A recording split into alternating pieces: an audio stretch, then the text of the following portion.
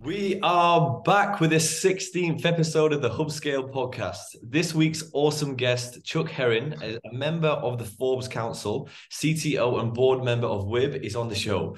We're going to dive into so many topics today around API security. This is an area where we play very close in as well. So very, very excited for this one. Chuck, it's great to have you on. Yeah, it's great to be here. Thanks for having us. I really appreciate it. No problem, no problem. Very excited, like I said before. But I guess so, everybody who doesn't know Chuck Herrin, just give a quick introduction to yourself. Sure. I've been playing in the infosec space for a couple of decades now. I was an attacker, and then I moved to the blue team in around 2004. Worked at some very large multinational companies in banking and insurance and various CISO roles over about 18 years.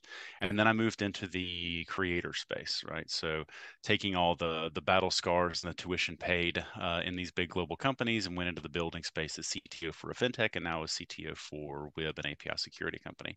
So history as an attacker. Attacking was probably more fun. Defending was more profitable, and at WIB we get to do both. So it's a great mashup, and I'm working with a great team bringing this second generation of API security to market.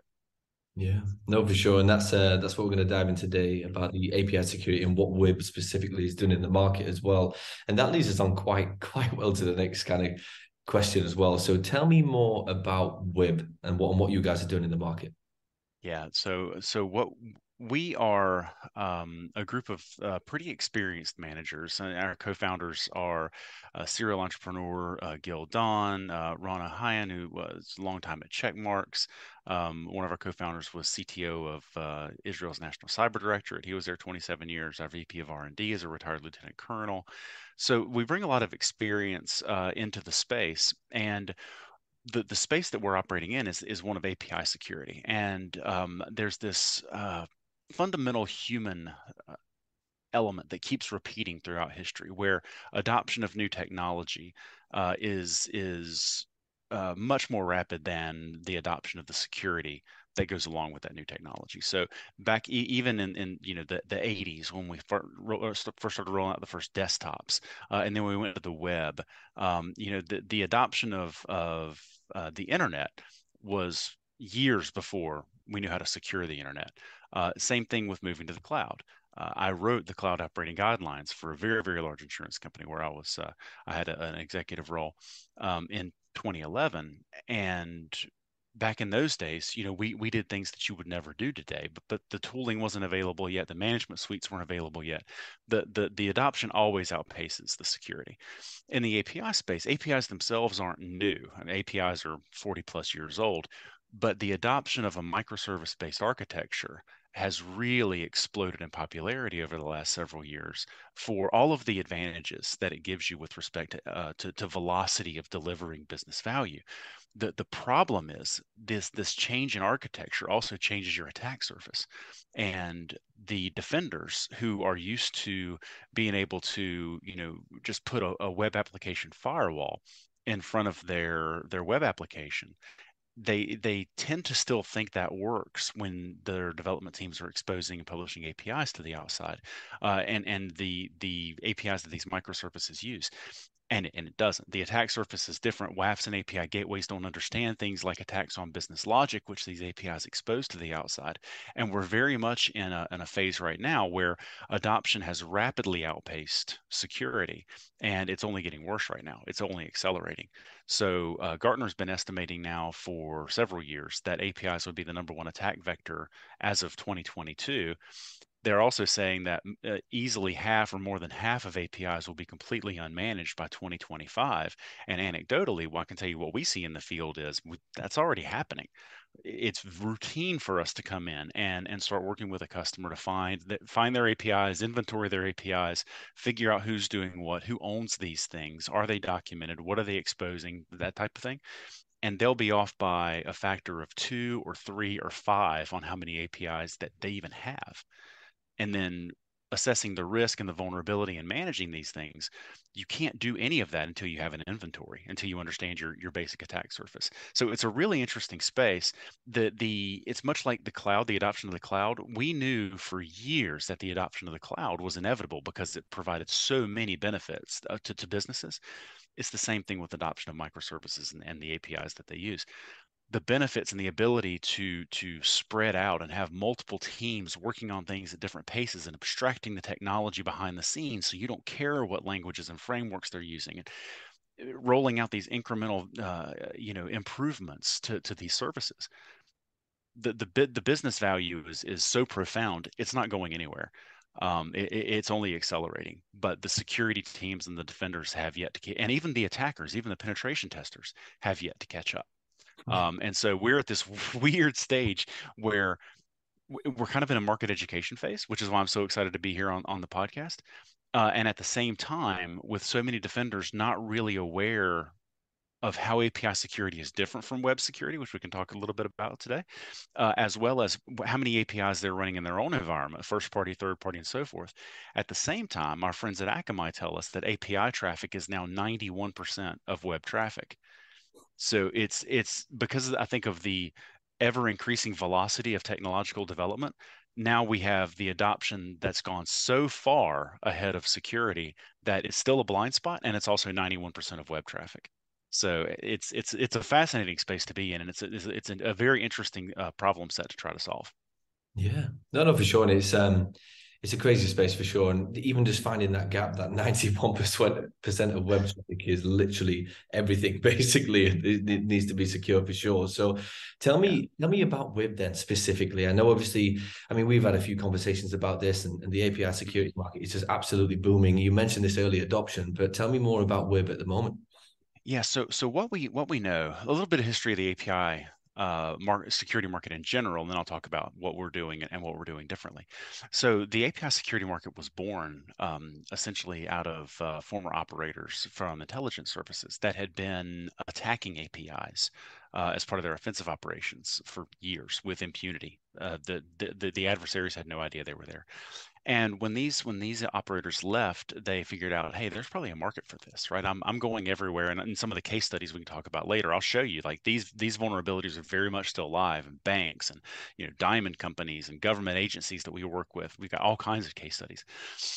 And so these guys came forward, and we work with some of them, and they started the first API security company, and they started with the approach of looking at production traffic. And what we've learned over the last several years is that that is a useful lens, but it is an insufficient lens to give you all the visibility that you need. And so what we at Wib are doing is we're working with these pioneers in the industry, and these are some of our earliest employees, and saying, if you could do it over again, knowing now what you know, with several years of experience, trying to solve for this problem in the marketplace, what would you do differently? And that's the basis for Wib, and that's why we're calling ourselves the second generation of API security, because we've realized that it's important to monitor production traffic. It's important to monitor and see what's actually coming across the wire, but there are too many blind spots that still remain if you aren't looking at all the right channels, if something is exposed but you don't see anybody interacting with it. So you've got what we call zombie APIs.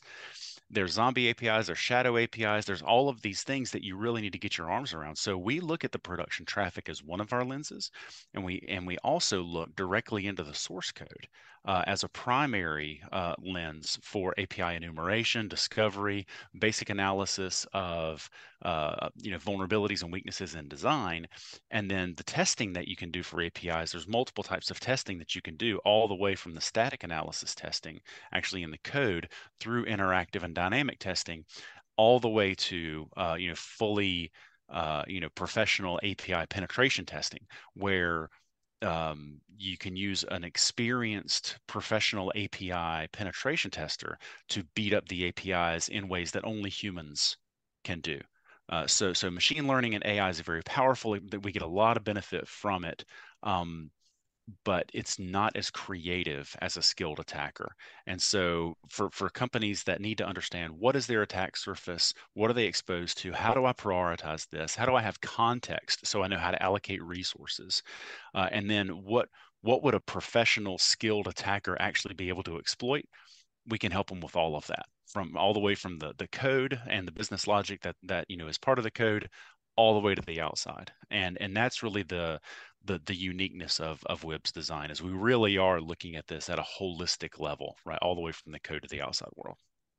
Yeah, and I think that's so cool as well because I think you and I was talking about before is utilizing both machines and humans to get the best out of the results. I know multiple companies like Palantir, for example, they obviously utilize that same kind of situation where they had technology and the machines working with the humans to obviously work as a kind of a better holistic version as well. So no, I absolutely love it. I really love it indeed, and I think the API security market is going to be just a huge, huge trend over the next few years as well. So just tell me more about the market and how you guys are going to really talk about the next maybe few years as well about your guys' journey.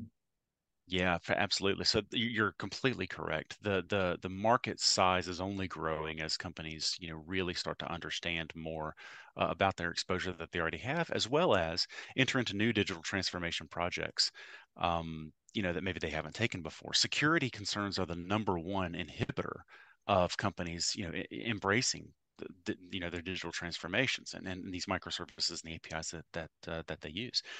And so our goal at Wib is to remove those shackles and those barriers to being able to innovate safely, right? So one of the things that we kind of toss around the office is we want our customers to be the second mouse, meaning that the old saying in financial services, the early bird gets the worm, but the second mouse gets the cheese, right? So the first mouse got his head cut off.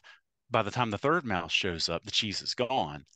We want our customers to be able to be that second mouse. So move quickly, move faster than your competition, but don't do it recklessly in such a way that breach costs and embarrassment and loss of share value and all of the other things associated with the many breaches that we see in this space.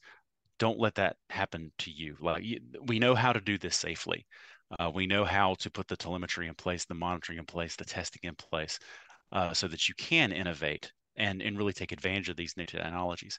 So we're seeing the market expand, just massive expansion, 3x and 5x, over the next several years into, tens of billions of dollars by the second half of this decade.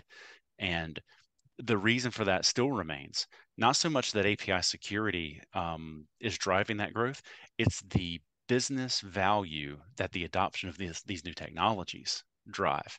So the adoption is inevitable because you absolutely can out innovate your competitors. And if you don't do it, you're going to be that third mouse.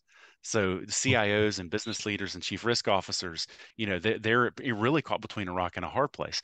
And our goal is to be the guide to get them through that narrow corridor of going too fast and exposing yourself to, material issues, especially in regulatory regimes like, Europe, GDPR and privacy concerns, and not being left behind. And I see some customers and potential customers doing it where we have a bank that I've been speaking with.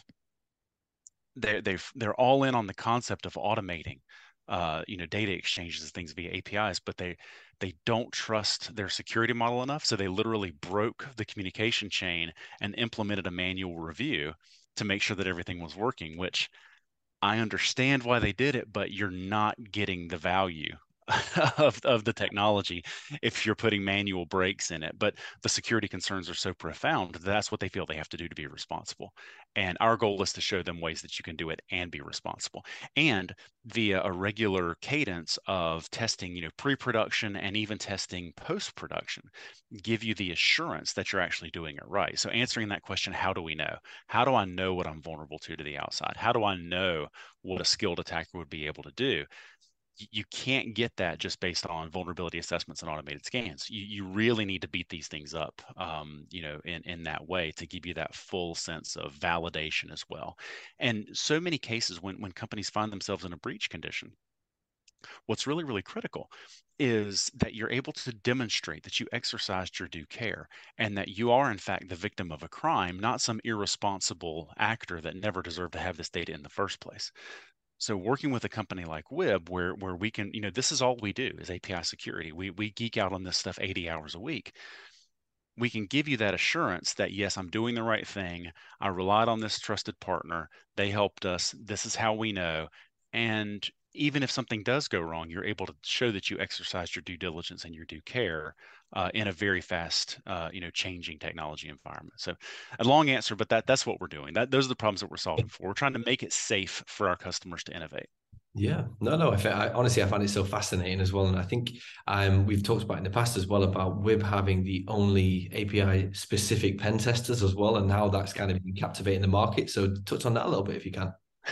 So it's that's this is a lot of the fun stuff that I really like, right? And it leads to a lot of the good storytelling in the space as well, because the penetration testing, offering primarily is, we don't really set out to be a pen testing company, but what we've learned over the years in going to market and talking to customers is, because we're so early in this market education phase, many of them aren't sure they really have an issue.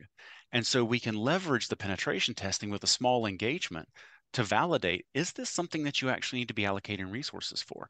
If you're a CISO, if you're a defender, or if you're a CIO, I don't want you to have to go and spend your valuable internal political capital just convincing everybody that this is something you need to allocate resources to if you don't actually have any exposure, right? That's only going to take money and resources away from other things that your business needs to be doing. And so we leverage the penetration testing as a way to make abstract concepts concrete. Like, okay, I understand APIs are a common vulnerability point. Are they vulnerable to me? Right, and are they exposing me? And it sort of functions in that decision support. And so a recent case study that we just wrapped up here with a government entity, we tested about 2.8 to 3% of their external attack surface. We found 9 issues, including ways to enumerate all of their user accounts via API endpoints, ways to elevate our privileges, lock out administrative accounts, publish malware via their systems and push them down. And you can see all of these, various ways that we can combine these various sort of low and medium level vulnerabilities into, if I can enumerate all of your accounts and I can host malware on your servers, then I can clearly launch phishing campaigns and get people to download malware from your servers and then expand like that. Those are the types of things that humans can do. And that, served as a useful, decision support for that CISO who was able to go back to his management and say, hey, I've been worried about this for a while, and this gives us validation that this actually is something that we need to take a little bit more seriously.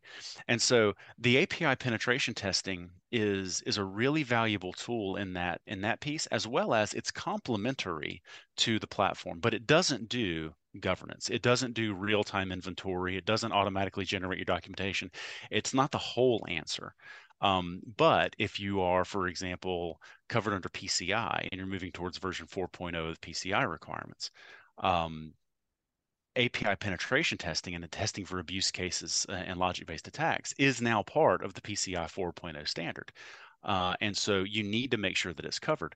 The challenge as an industry is most pen testers don't know how to do it, and they were never trained on this. So we actually are partnering with a number of penetration testers, both here in the States and as well as in EMEA, to augment their penetration testing offerings to test for APIs specifically, because their teams have just never tested the APIs directly. They exercise the APIs as part of testing the web applications or the mobile apps that they're testing, but we're actually attacking the APIs specifically. And when I was talking to a friend of mine now that works in the General Services Administration in Washington, D.C. a few weeks ago, she said that her group is responsible for oversight of cloud security for a number of contracts with the government agencies. And the number of cloud engagements that they had purview over was 500 or so before the pandemic, and now it's over 6,000. And where penetration testing is required, they work with 3 penetration testers companies, and only one of them has API specific expertise, and there it's like one guy. So, so I think that there's a big gap, not only in the defenders, but also in the testers to really know how to exercise and find these vulnerabilities in the APIs. And it's very common for us at Wib. We follow a lot of other red teams and penetration testers. And actually, what the case study that you and I talked about, before the podcast, they had an internal team of penetration testers, a full team, over a dozen people, and they missed the attack surface that we were able to exploit because they lacked that API specific subject matter knowledge. And that's what we're bringing to the table as well. Like that we are taking the insight from people who have been professionally attacking APIs for years, and we're not only putting that in our service offering, but we're also pouring all of that knowledge directly into the product and the way that we the way that we solve for the problems at a platform level, right? So the principle there is that your defense must be informed by the offense. And since we have some of the best attackers in the world, we may as well, leverage that as a service to build these relationships and demonstrate value early before we have to go through some, installation process for a POV. So that's kind of the thought behind those two offerings and the penetration testing. Yeah, no, for sure. No, that is well, it's exciting, isn't it? It's almost like something that's kind of new and up and coming, but then also there's this penetration testing side of it as well, which is literally clearly going to take off as well, just as much as the platform. So no, it's absolutely awesome, Chuck. Really, really awesome. And I know you mentioned there about the case study. I'm so excited to go through this because I think it's absolutely awesome and kind of a testament to what you guys are actually doing and how important it's going to be as well moving forward. So yeah, just I'll leave it to you to bring it up and talk through it. It's amazing. Sure. So we've got dozens of case studies from engagements, but the one that we're talking about now is one that I spoke to at API World and Black Hat and other events. I'm going to be talking to it in Iceland here in a couple of weeks. And this is a large bank customer that we work with, and they wanted us to assess their API posture to the outside. And it's about a 90 to 95 billion dollar bank by assets. So banks measure themselves by assets under their protection. So when you hear somebody talk about a $1 billion bank or a $20 billion bank or $100 billion bank, they're talking about the assets that they have under their protection. And so a $90 billion bank like this one is not a U.S. bank, by the way. I actually had some regulators in Orlando ask me, what bank was this? I was like, it's not under your jurisdiction. Don't worry. But I had 8 regulators at my booth at the same time at a show in Orlando, learning more about this case study. By the way, regulatory preparation is something else that we do it with. So anyway, but this would be like a top 45, top 50 bank in the States. So big institution. It's a serious institution. It's about 100 years old, a little over 100 years old. So it's not like Bob's Banking and Hair Care. It's a real serious institution, mature security program. And what we did was we went to the outside and just with a limited attack surface, as is often the case, and we started testing the APIs that were supporting their web app and their mobile app, and specifically the ones they use for money movement and currency conversions. And so we'll focus in on the currency conversions.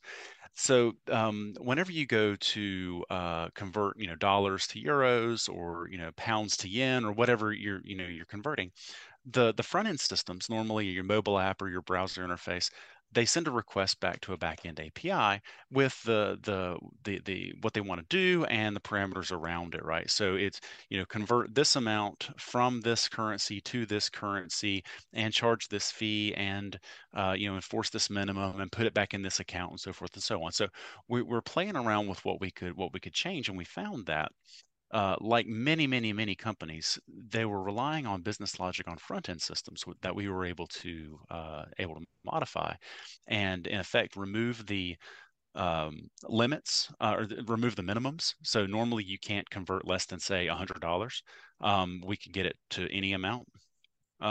We could remove the fees, which the fee is not only a fee generating service, and banks love fee income, but it also serves as a way to make attacks more expensive. So it's not worth your while if you have to pay a fee every time, to try to exploit some arbitrage, which is exactly what we did.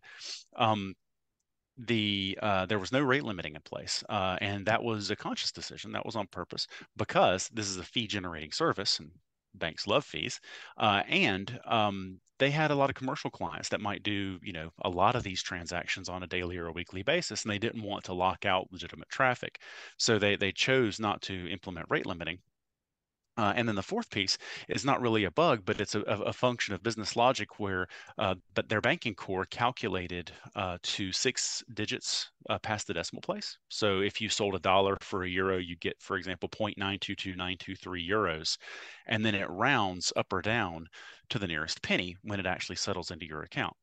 And so what we were able to do is going directly to the API with a legitimate user account, legitimate password, legitimate token, that was us, that was assigned to us. We were able to submit very small currency conversion requests, eliminate the fees, and then script it so we could do it, hundreds of millions of times, and take advantage of that rounding in our favor.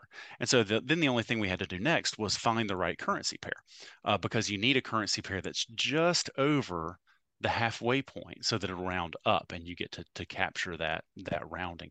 And we found that at the time, selling a British pound for a Canadian dollar would give you 1.55 Canadian dollars. So 1 pound was worth 1.55 Canadian dollars. Or if you're able to remove the minimum, you can sell 0.01 pounds and get 0.0155 Canadian dollars, which the business logic, as is designed, rounds it up to 0.02.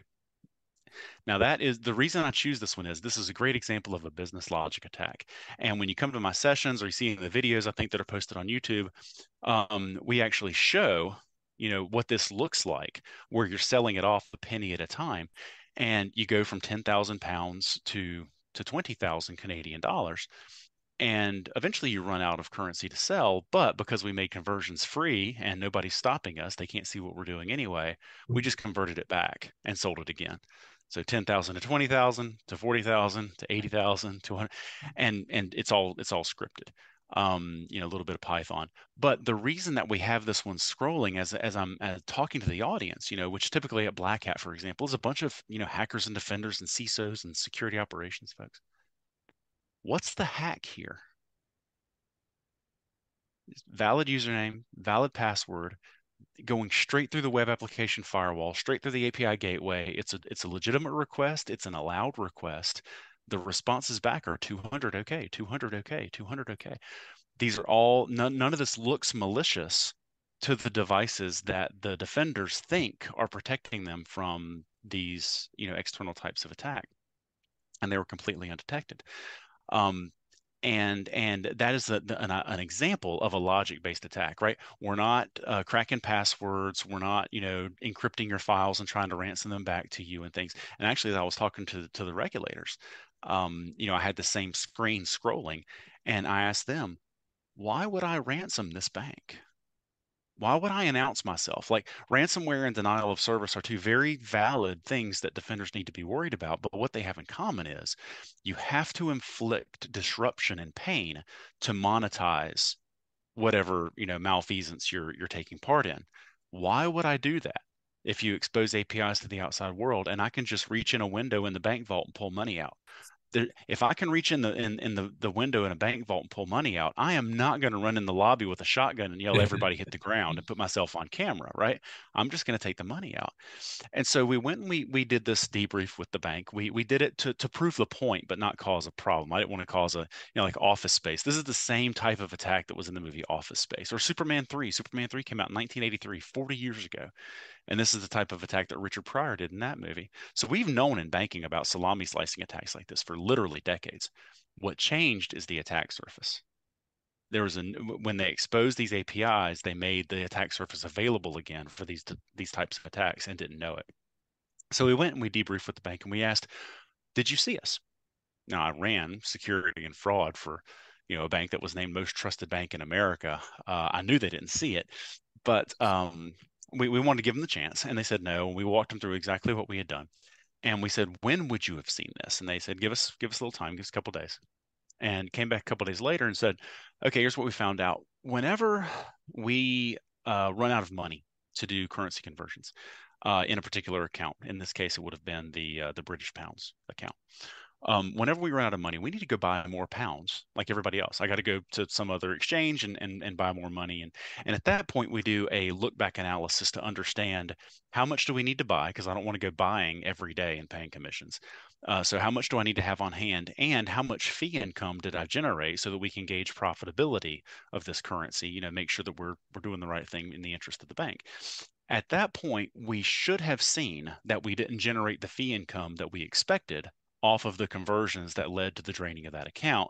And that would have been, in this case, about the $10 million mark. So at about $10 million in losses, we might have seen it via a manual look back process. And so the lesson there for me as an attacker is, okay, don't drain the whole account. And B, whenever the rates in global fluctuations, currency markets fluctuate, the actual attack surface and what accounts I'm pulling money out of changes, even though I'm attacking the same API. I can pull money like so if the carry trade for dollars to yen or something gets favorable to me, then I can exploit that for a while. And then, maybe the euro to the dollar, hit parity. And as these things change, I'm actually stealing from different accounts, making detection even harder. So I learned lessons on how to better attack in the future, Yeah. and we showed them like how all this works, and then we showed them if you are using a platform like Wibs, you can see the engineering flaws that we took advantage of, things like no rate limiting. Like set it at 5,000 a day.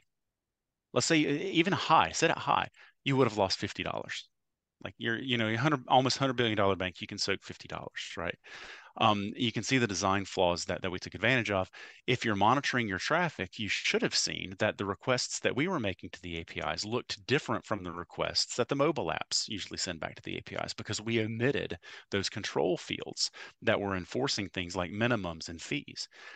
And if you were testing, if you were doing, good testing all the way through your cycles, as well as API penetration testing for sophisticated logic-based attacks like this, we could have found this in pre-prod environments, what we call left of boom, rather than waiting for production. And if you were monitoring traffic and had a baseline of what normal traffic looked like, you should have seen that, one token made the same types of requests like 300 million times. Yeah. Like so this is the concept again of the defense being informed by the offense. If you know how these attacks work, you can build the right controls and telemetry in so that you defend against them, and then just pipe that telemetry into your SIM or your SOAR platform, and give your fraud teams, your SOC, give them visibility into these interfaces. Because I keep having to remind people the I in API is interface. These are just interfaces that you're exposing to the outside world. And for any threat model, you need to know your actors, assets, interfaces, and actions. Who's doing what to what via what.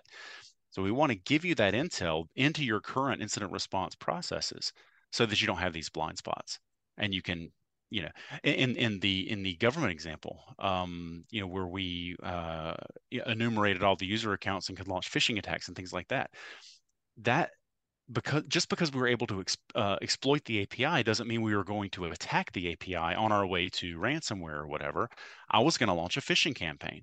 So the defenders need to see all of the avenues for attack and piece all these pieces together, including the weaknesses in APIs, so they understand like how did they get all of our usernames to launch these types of attacks, right? Attackers tend to think in graphs. They don't care.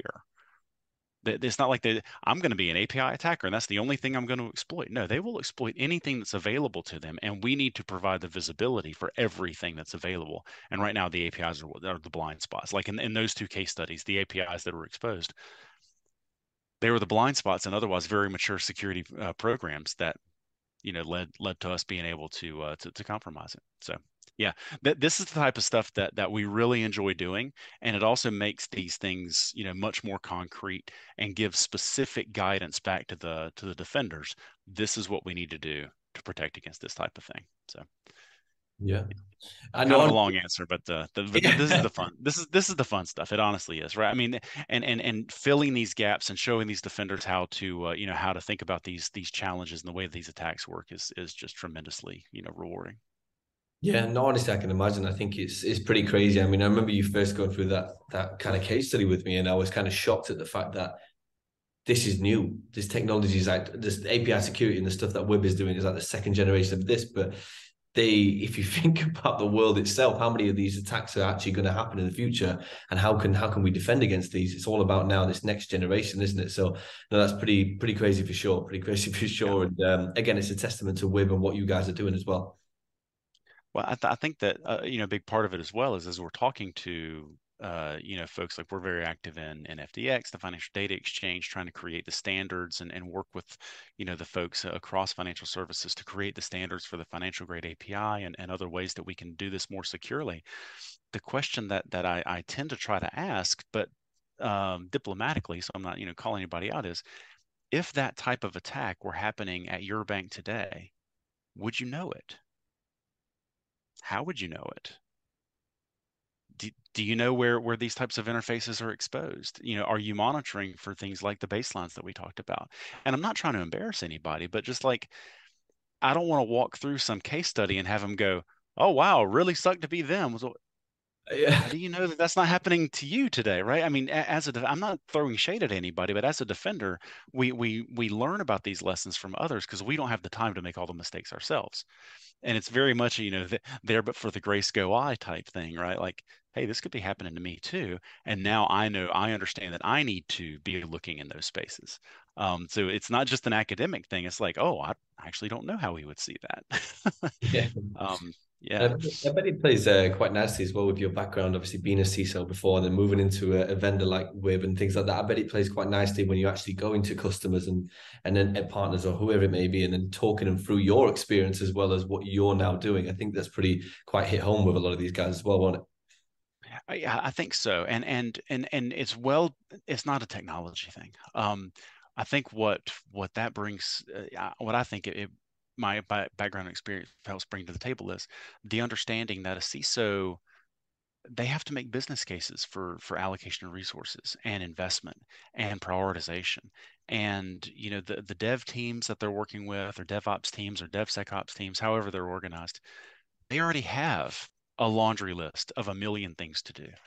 And helping to inform them and provide that sort of support and internal messaging and things like that, where they need to go talk to the CIO, they need to go talk to the CFO.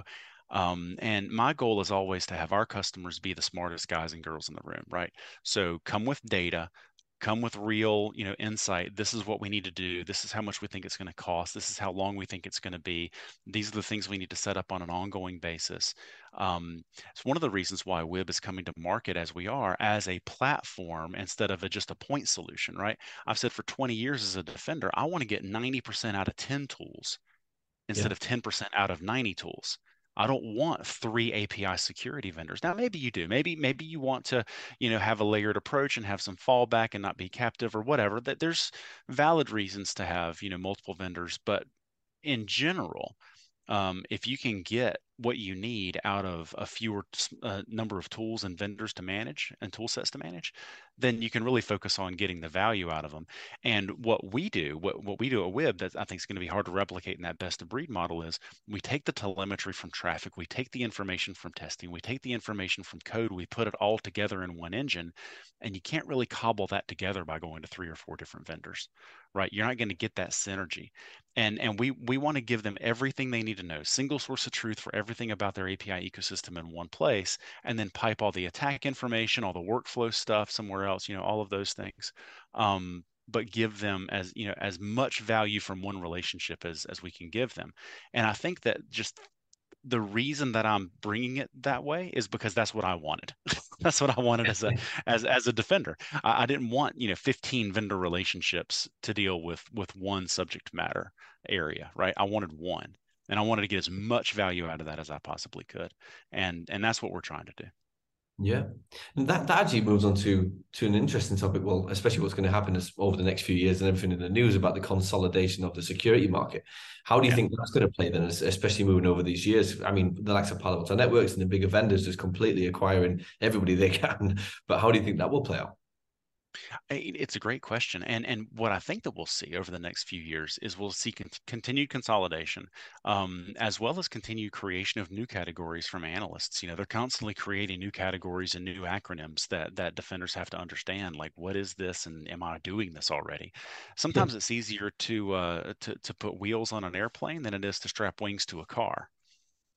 So many of the OWASP top 10 for web security, we've been using that model for 20 years, since 2003. So ways to defend against SQL injection, cross-site scripting, and these types of attacks, that's kind of commoditized now. Like, we know how to do that. It's the logic-based attacks and the advanced stuff that APIs are exposing that are the new problems.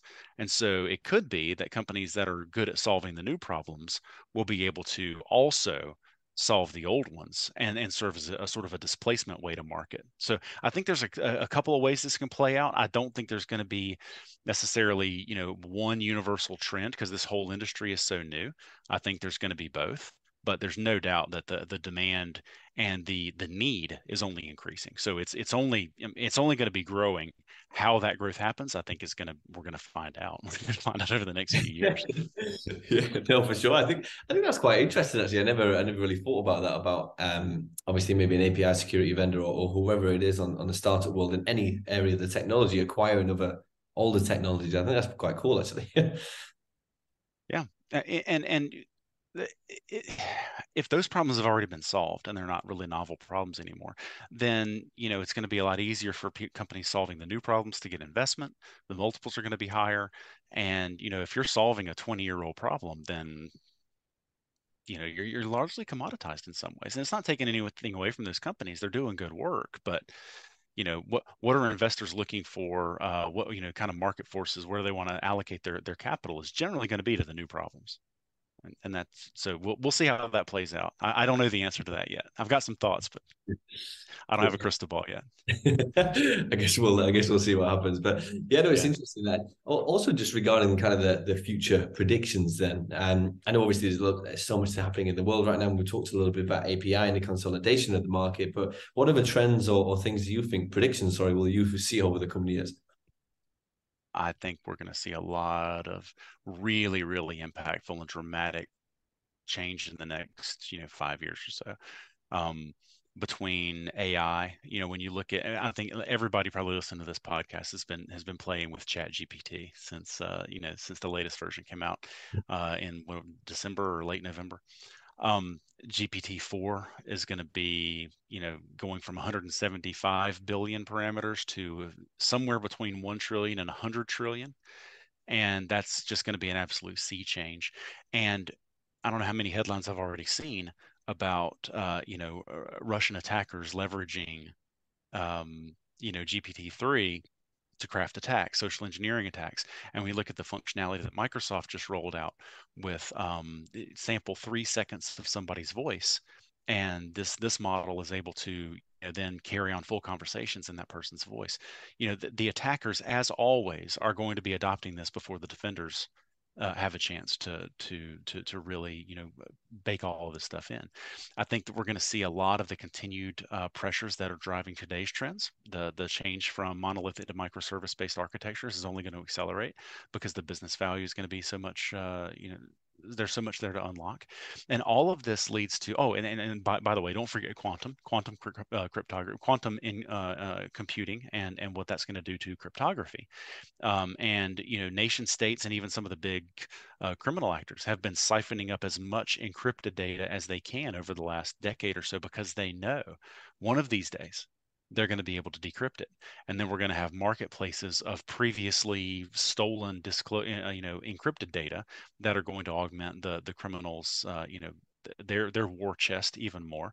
And all of it really leads to the same fundamental challenge that I saw as a defender for 20 plus years, and we still see today, and that is just increasing complexity of the operating environment.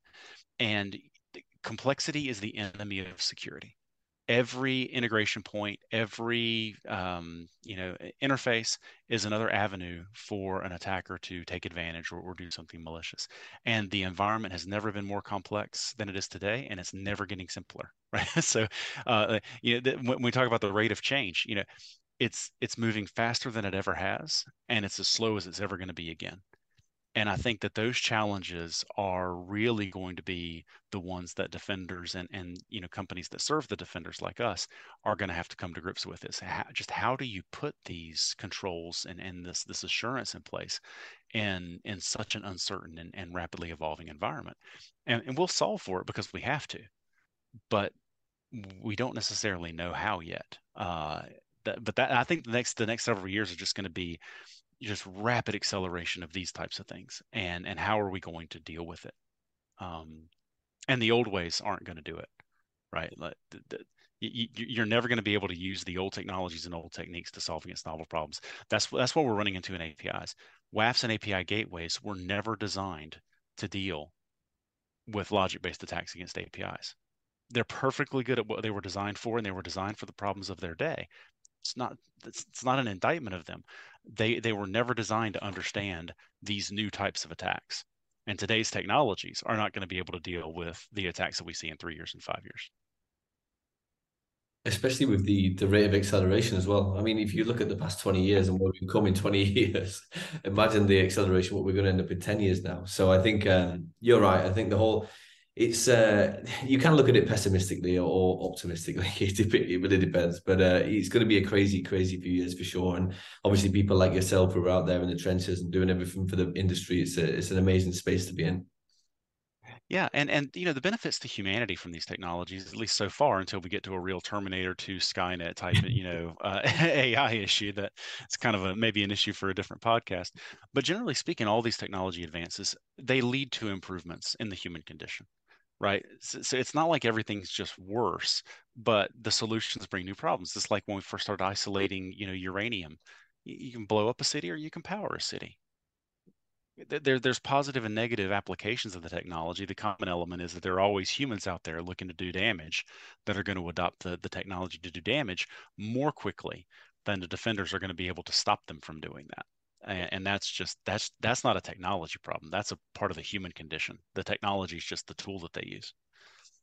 Yeah, no, for sure. It's definitely going to be an interesting few years as well. For sure. We head into it. But Chuck, honestly, it's been absolutely amazing. And every single time we have a conversation, even when you sent me an article about how APIs can help API security and things on those lines with cars hacking and opening Oh cars and yeah. those lines, that was pretty cool. So I'm definitely going to be paying attention to yourself and Web over the next few years and seeing what you guys are doing, and especially the API security market as well. So no, really, really appreciate you coming on the show. Absolutely. Well, thanks for having me. I really appreciate it. Thank you for helping us get the message out about API security in general. And any listeners that if you're not sure if you have something you need to be concerned about, give us a call. You don't have to be an API security expert, but you just kind of have to know one. So, we're happy to help. Awesome. Awesome. Well, no, appreciate it, Chuck. Thank you very much. And maybe we'll do one at the start of next year as well. Sounds like a plan. Thanks. Bye bye.